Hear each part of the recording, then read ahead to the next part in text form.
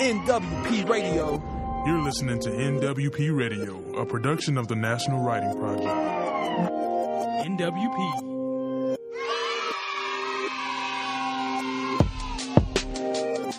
NWP Radio. Happy September, everybody. Welcome to the third back-to-school episode of The Right Time. This is a special production of the National Writing Project in collaboration with Penguin Random House Books for Children and Teens. I'm Brian Ripley Crandall. I'm the director of the Connecticut Writing Project at Fairfield University. And today, it's a bit of reunion for me as our teacher guest took part in the Louisville Writing Project with me a couple years ago. I'm also here to co-host the show with the one and only incredible Tanya Baker, director of the national programs for our network. How's everything going, Tanya? Thanks, Brian. Things are pretty good considering where we're living and how we're living right now. I'm thinking a lot about all the teachers who are on their way back to school in an unprecedented way, in an unprecedented time. And I'm glad that we can share with them these great opportunities to meet and talk with young adult authors from all around the country. And this week, I am especially excited. We're welcoming Kim Johnson, author of This Is My America, and Louisville Writing Project educator Cynthia Shelby. Kim and Cynthia, welcome to our show. Thank you. Excited to be here. Thank you. Oh, sorry. Let's see. As usual, I'm like, what am I doing? Kim Johnson. I am introducing Kim Johnson. She held leadership positions in social justice organizations even as a teen, and she's now a college administrator who maintains civic engagement throughout the community while also mentoring Black student activists and leaders. This Is My America is her debut novel. It's our third debut novel in a row. I feel so excited to have books hot off the presses going to our teachers' attention and into their hands. This book, This Is My America, explores racial injustice against innocent Black men who are criminally sentenced and the families who are left behind to pick up the pieces. Kim is living her best life in Oregon with her husband and 2 kids, and you can find her at CaseyJohnsonWrites.com and follow her on Twitter and Instagram at CaseyJohnsonWrites. Kim, we're so glad to have you here. This may be the most beautiful cover, 2020. Let me just look at this. Look at that. Okay. Tanya, in my 5th year of teaching in Kentucky, I met the incredible Cynthia Shelby, and we bonded right away. She was amazing then and continues to be an exceptional human being in the teaching world today. 18 years ago, Cynthia, unbelievable. Cynthia Shelby is a middle school assistant principal and loves working with students and teachers. She's been a language arts and social studies teacher, a literacy resource teacher, advocate for young people, and a Louisville Writing Project Fellow, 21. For over 20 years, she has worked as a teacher and mentor, providing avenues for young people to increase their love of reading and writing. Through numerous poetry cafes, book clubs, and professional development sessions, she's helped teachers provide that love in their classrooms as well. Her passions include writing, speaking, and teaching. She shares her writing as a workshop facilitator and spoken word artist. She is a spoken word artist because she performed that in 21 and throughout the community of Louisville and across Kentucky. And she's also working on social media platforms. It's my pleasure to hand it over to Cynthia, and you can give us the opening writing prompt and we can hit our writer's notebooks. All right. Hello, everyone. It's so exciting to be here with you. And we are just going to have a wonderful time talking to Kim about This Is My America. And so for your writing time today, This Is My America tells the story of Tracy Beaumont, a 17-year-old girl who writes letters seeking justice for her father on death row. For 3 minutes, we're going to do this prompt. Tracy is crying out on behalf of her father, an innocent Black man on death row.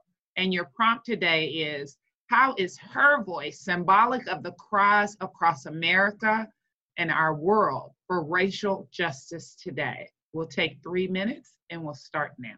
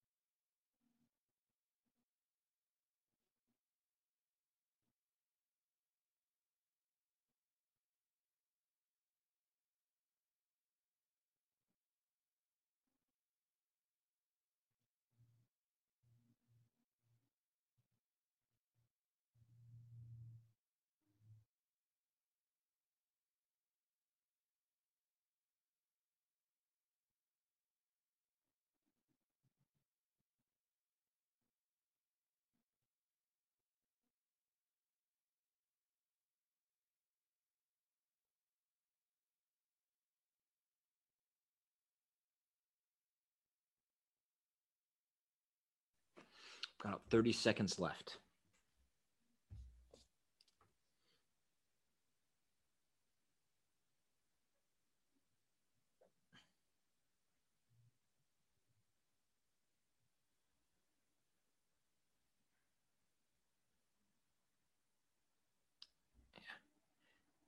So before we're going to hand it over to Cynthia and Kim for the interview, but I'm just going to riff a little bit off of what I wrote about, only because I get to cheat and I've already read this book. And I started thinking about the voice of Tracy is amazing because she pushes against the danger of that single story that gets retold over and over and over again, too much of the injustice in the United States. But I think how Tracy's voice comes alive is through Kim Johnson's craft. I mean, she is such a believable character and such a beautiful young woman who's advocating for all the right things. And I was realizing as writers, like, that's our job. Like, how do you pen a character so that you can bring a voice that needs to be heard into the world? And that's what this book achieves. So Cynthia and Kim, have a great interview. We'll see you at the end of the show. Thank you, Brian. All right, wonderful. I'm so excited. As we said, this book is amazing. This is My America. If you don't have it, you need to get it because it is life-changing. It provides so many things that are indicative of what's going on in our country. Kim, thank you for joining us today. And thank you, Cynthia. We're going to get right into this right now. I'm just so excited. Our first question is, what representation does Tracy's voice serve in a world where many are silent regarding systemic racism and or mass incarceration? I think it's really connected to the writing prompt. To me, she represents the cry of my students that I work so closely and intimately with, who want to be heard, who want their lives to not only matter, but the potential of their lives to matter. And when I was, crafting and thinking about Tracy, I really wanted to utilize the voice of activism. And because for me, growing up, being a young activist, and then now working at university, so working in higher ed for the past 20 years, and seeing that every generation and cohort of students that come through, how their voices change and adapt to what's happening and how they really want to be heard, and we often don't leave spaces for them to be heard. A lot of that was really what I wanted to touch upon in this story, and in particular, obviously for this story, the lived experiences of Black people in this country, not only just connected to the carceral state of our criminal justice system, but just how racism just seeps into the nature being of communities all across the country that often go unaddressed. I appreciate that. And I love that you said about the activism. More and more young people we're seeing today taking up the mantle of activism, whether it's in the streets, it's protests, it's talking to legislatures. We've got to have that avenue for them. And I think this book allows them to see the avenue and see how they could be viable in sharing their voices. So thank you for that. Our next question is, what was your compelling factor in writing the text to begin with? The most compelling thing that I felt, there's sort of two pivotal moments for me as I was trying to think about who I want to be as a writer and what are the kinds of stories that I wanted to tell, was when my own personal sense of activism and urgent need to want to do something around Black Lives Matter matched my interest in writing young adult stories that have sort of often elements of mystery and thrillers associated with it.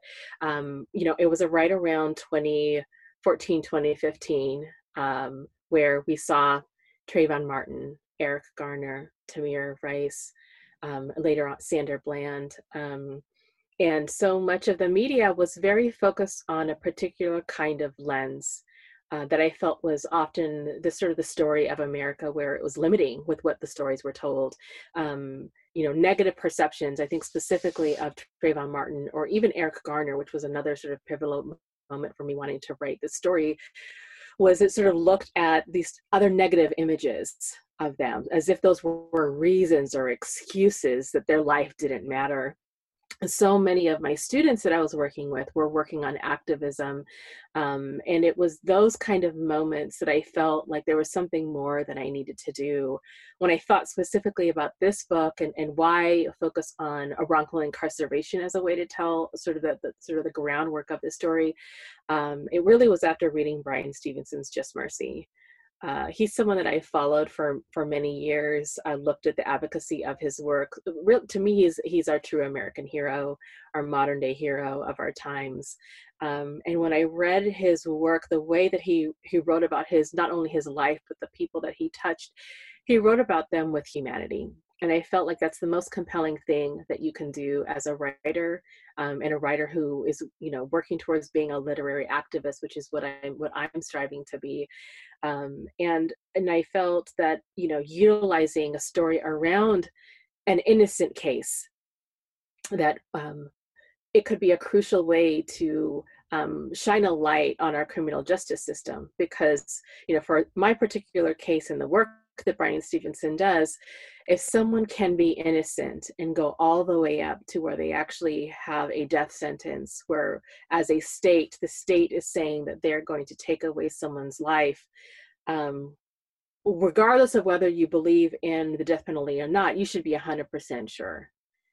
And the fact that, there actually are cases, 1 in 9, that we find of wrongfully incarcerated cases of innocent people sentenced to death, is that there's something wrong with this system. And I felt like if I could expose that, talk about that in a familial perspective, where there's a family who is fighting for justice, that it could be a way to open a lot of readers to see themselves in it. What would I do if I was in this situation? And now let's look at the layers of race and how this impacts over generation. And, for me, that's really how I wanted to be able to tell a story, to connect the thread that I felt that media and the conversations that people were having around specifically police brutality were leaving out so much of the reality of how entrenched these issues are, that specifically impact the Black community. Yes, that's so powerful, because what you said is that it's a novel, but it touches on all of the realities that have been going on since 2014. And as I read the text, we are fighting for justice for Breonna Taylor in Louisville, Kentucky. And seeing that and the juxtaposition of this book, I was like, the power that it goes into that, to see our young people in the streets that are fighting, and not just people that look like me, but we have so many other allies that we did not before. And so again, powerful, compelling, gritty. We thank you for pushing us to allow young people to see what's going on and allowing another way for their voices to be heard. And so again, thank you. And then the next part, you touched on this just a little bit just now, but we'll go a bit deeper about Just Mercy. The book has been compared to Bryan Stevenson's book, with an innocent Black man on death row. You've talked about some of those similarities, but maybe what are your unique perspective that This Is My America gives that Just Mercy did not? Yeah, I think, with Just Mercy, it focused a lot on the individual going through the experience, and a little bit about the family and maybe some of the things that impacted them in the family. And I think, what I wanted to build out, because I'm a young adult writer, is when I was reading Just Mercy, I immediately thought about the people who have been incarcerated. What do their sons and daughters, what are the experiences of their sons and daughters? And then obviously the sort of interconnected family. And, I really wanted to be able to tell a story from their experience that I felt like there just it's not represented. We don't see it in general, but we specifically don't see it from, the children's perspective about what is it like to have this mark then set upon them that will always be there for something that, the family member didn't even do. And even if in the case that did occur, how are we actually creating opportunities and spaces for them to live a full life, regardless of who they're connected to or who their family members are.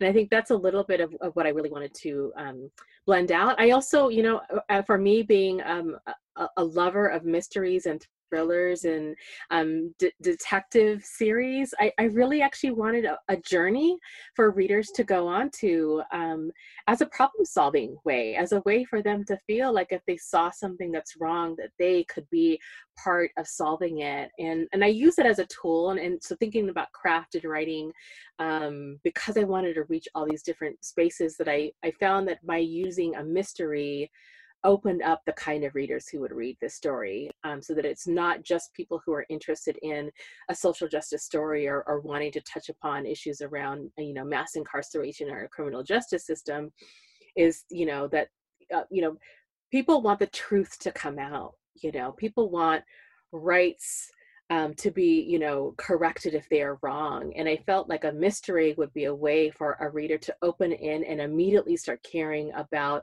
wanting to solve what really happened. And so I use it as part of like a craft tool, not only to keep a reader sort of like being a page turner, but be connected. And I also have always had a fascination of the law. When I was a young person, I thought I wanted to be either an FBI investigator or a psychological profiler. That was one of my aspirations. And then the other was being a lawyer. And I think that's probably why I really sought into looking at actual true cases, especially after I read Just Mercy, is because I was fascinated by the law and how could you sort of get to a place and how do our legal systems work in terms of investigations. And I wanted to provide that, in my writing so that, someone could kind of experience, well, what would it like trying to, appeal a wrongful incarceration case, and what does the system actually look like? And, giving, people a closer first person narrative about not only the toils and tribulations of a young teen, but what does it mean like to have all these added layers about their experiences. So I think those are ways in which I wanted to honor the work of Bryan Stevenson and have it connected to some of the other pieces. And by including a young investigator, Stephen Jones, in the story, to me, that also was sort of a signal and way to honor Bryan Stevenson, because I thought of him as a young man. And then I thought about, if he had a son that had to live under his legacy of all the things that he did, and how committed for that kind of work, how committed that you have to be. I wanted to be able to sort of even imagine with myself is like, what kind of sacrifice and commitment does it actually take to want to take on wrongful incarceration cases that often take 10, 20, even 30 years to actually free innocent people if they actually are able to do it. So. Right. And you spoke about all the layers. You've got so many layers in this text. It's very powerful. Not only did you talk about the mass incarceration, about family, but you decided to throw in another little nugget, and you decided to talk about interracial dating. So can you tell us why you decided to throw that little nugget in there along with all the other wonderful pieces you have? Yeah, again, a layered writer. I wanted to touch on a couple different things. The most important thing for me was that, in working with young people who are very active in activism, they're fighting for rights, they're going on protests, they're organizing, they're doing all these other things, but they also are like crying on my shoulder because they had a breakup or they got into a fight with a friend, and our young people are so complex.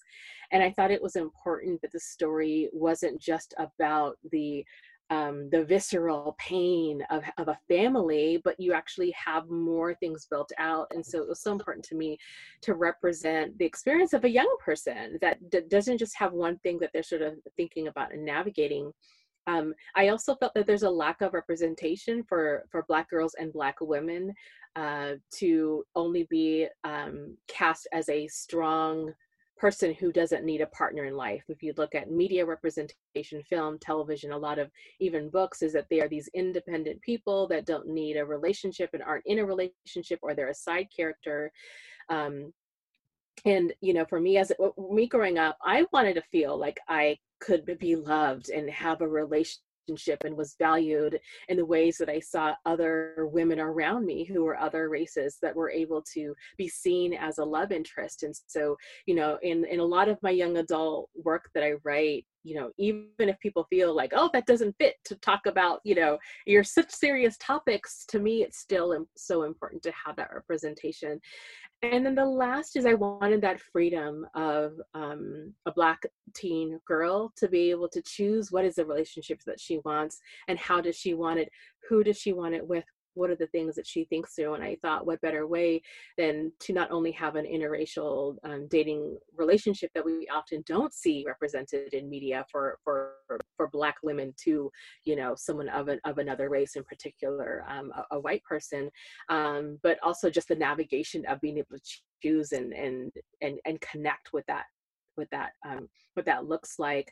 And the last is that I didn't want a story where it was just about a Black person's responsibility, that they have been impacted by racism and then they have to find their way out. We live in a interconnected society where there is a responsibility by all people who live in our community that they should be helping their community and be involved in their community. And I directly think about work of anti-racist work and how to be anti-racist.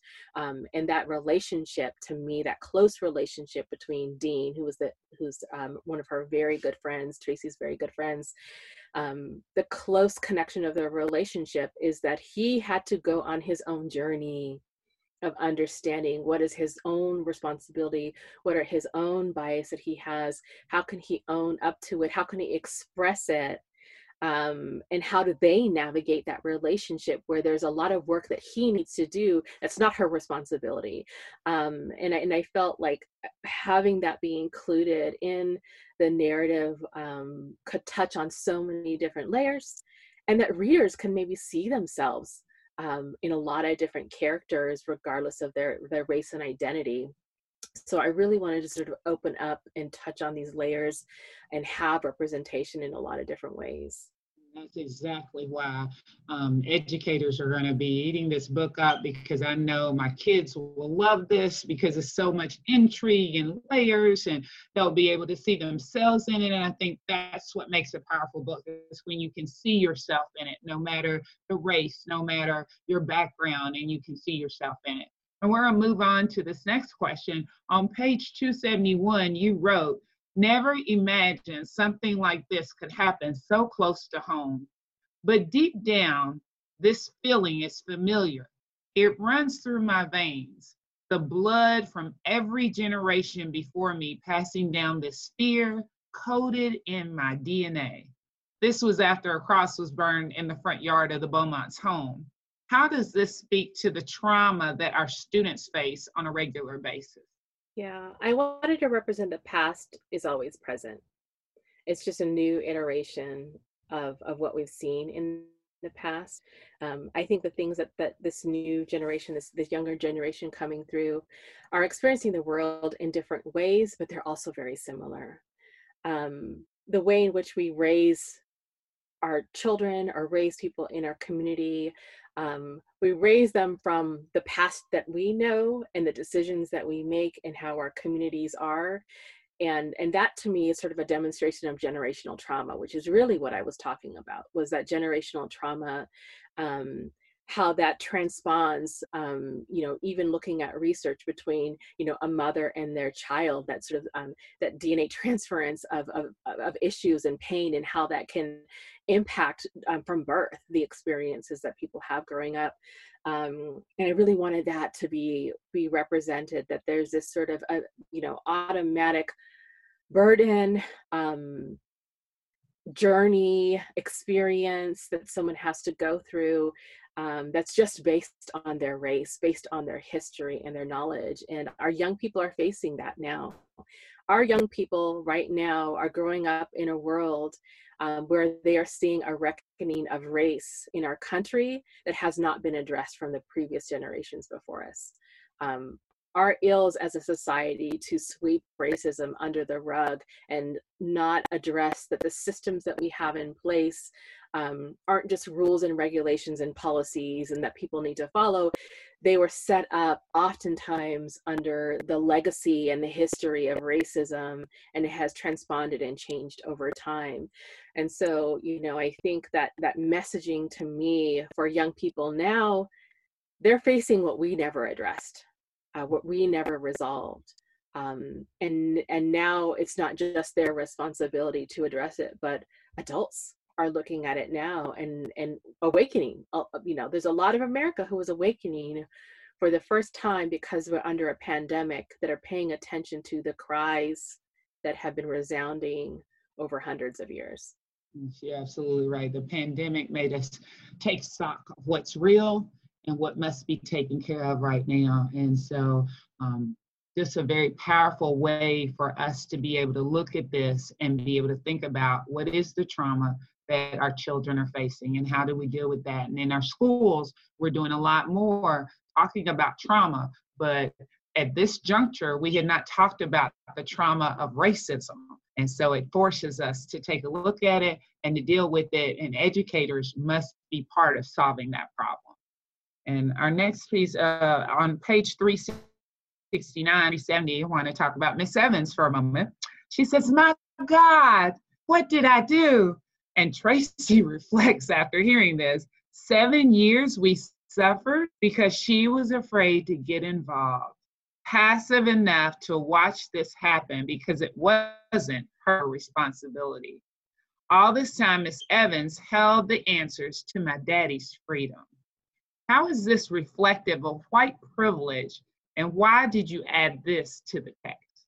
Yeah, I get it to that, for whose responsibility. You know, I think for so much of our society, when we deal about inequities, issues of justice, it often is looked at as that other person's problem, and it's not our role.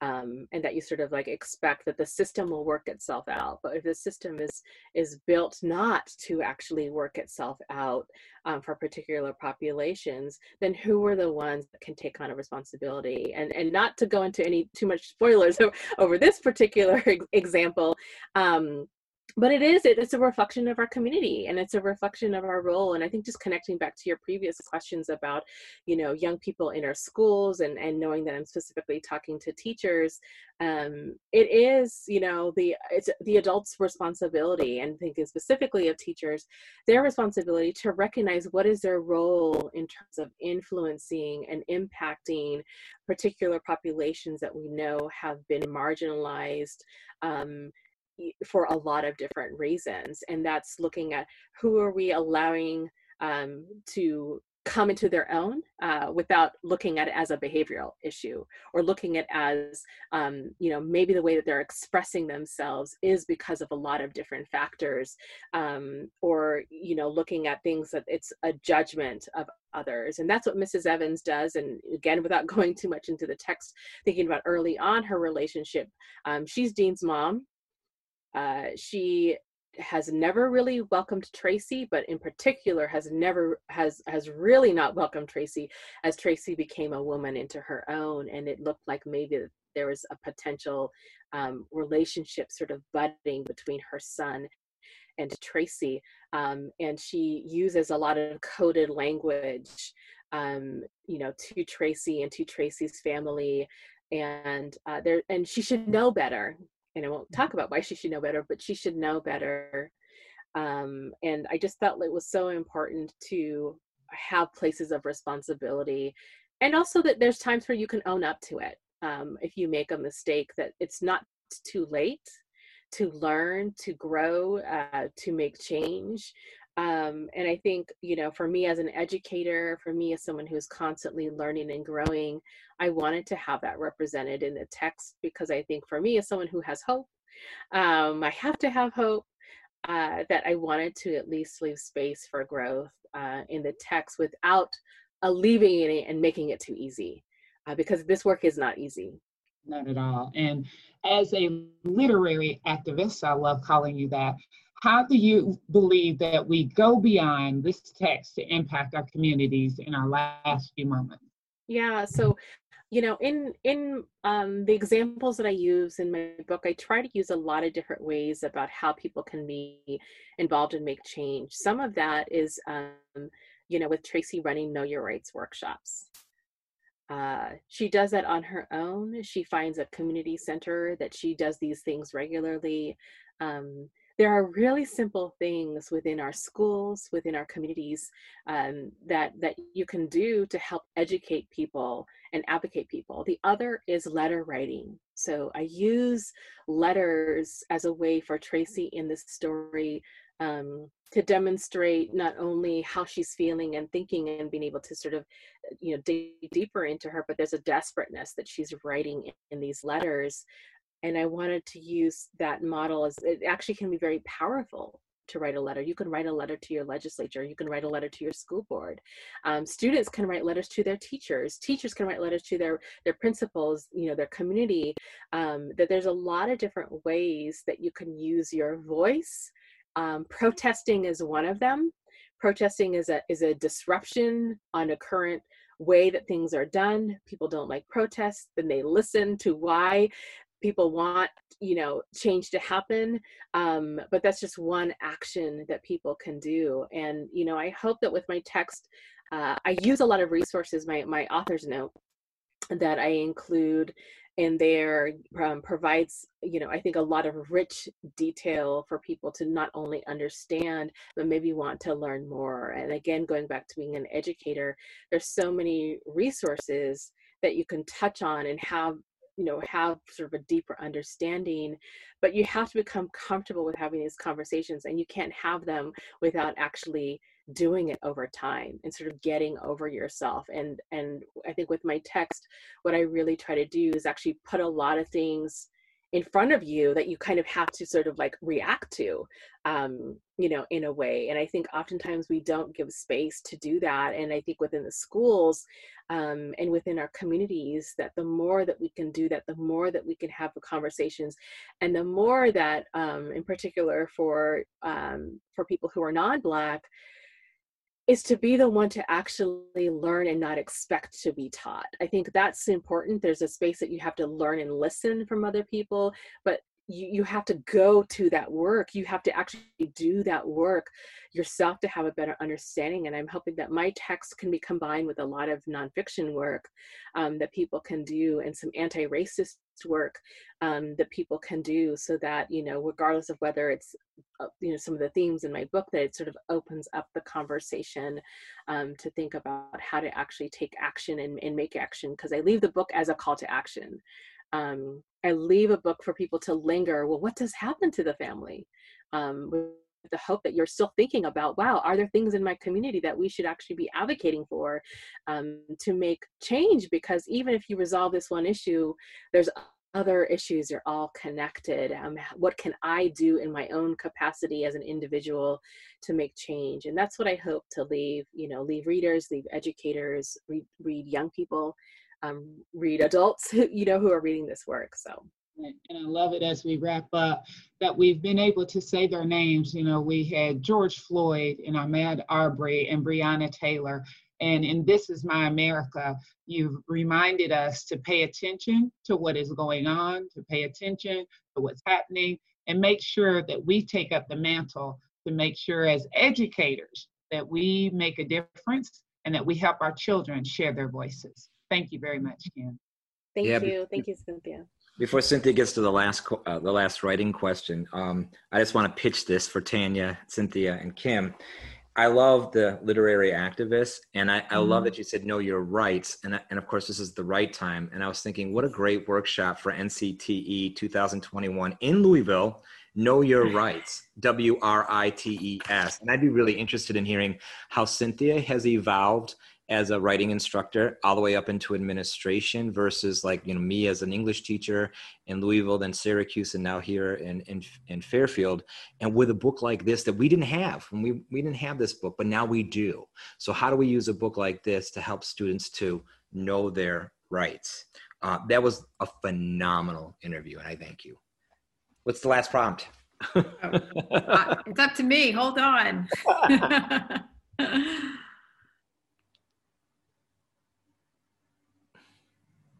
Oh, what has happened? There we go. And thank you all for joining us today. This has been my true pleasure to spend time with Kim and Brian and Tanya, and we will leave you with some writing. Tracy used her voice and her writing to gain justice for her father. Your closing question is, How can teachers create space in their classroom for students to share their voices on matters of systemic racism and social justice?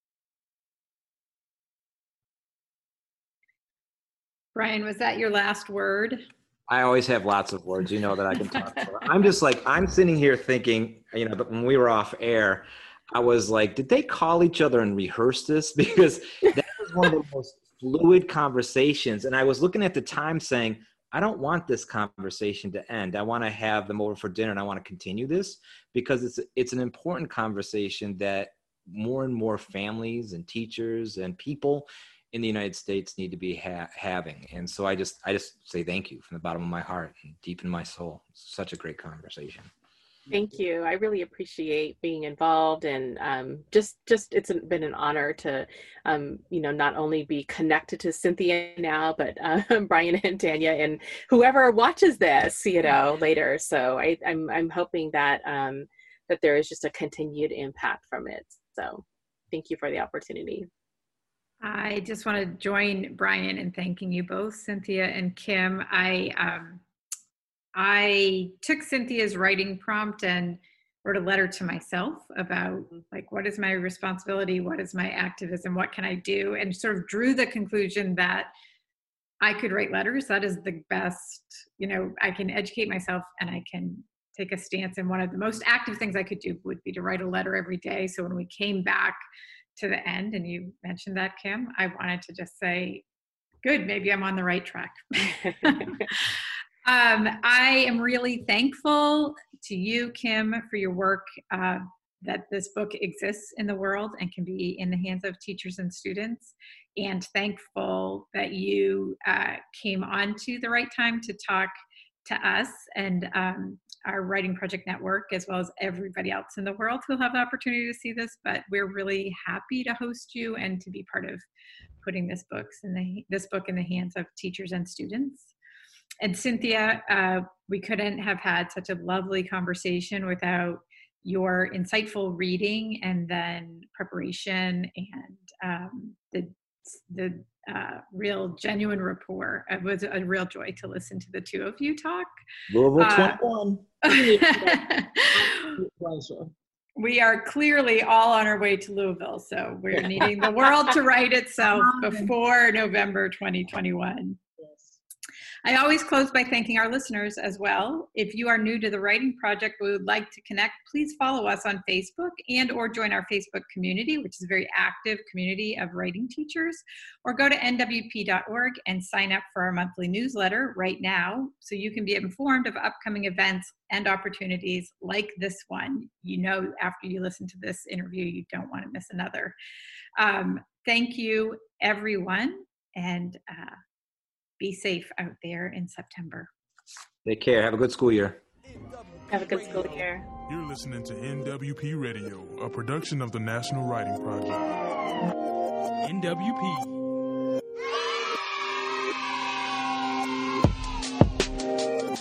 NWP Radio.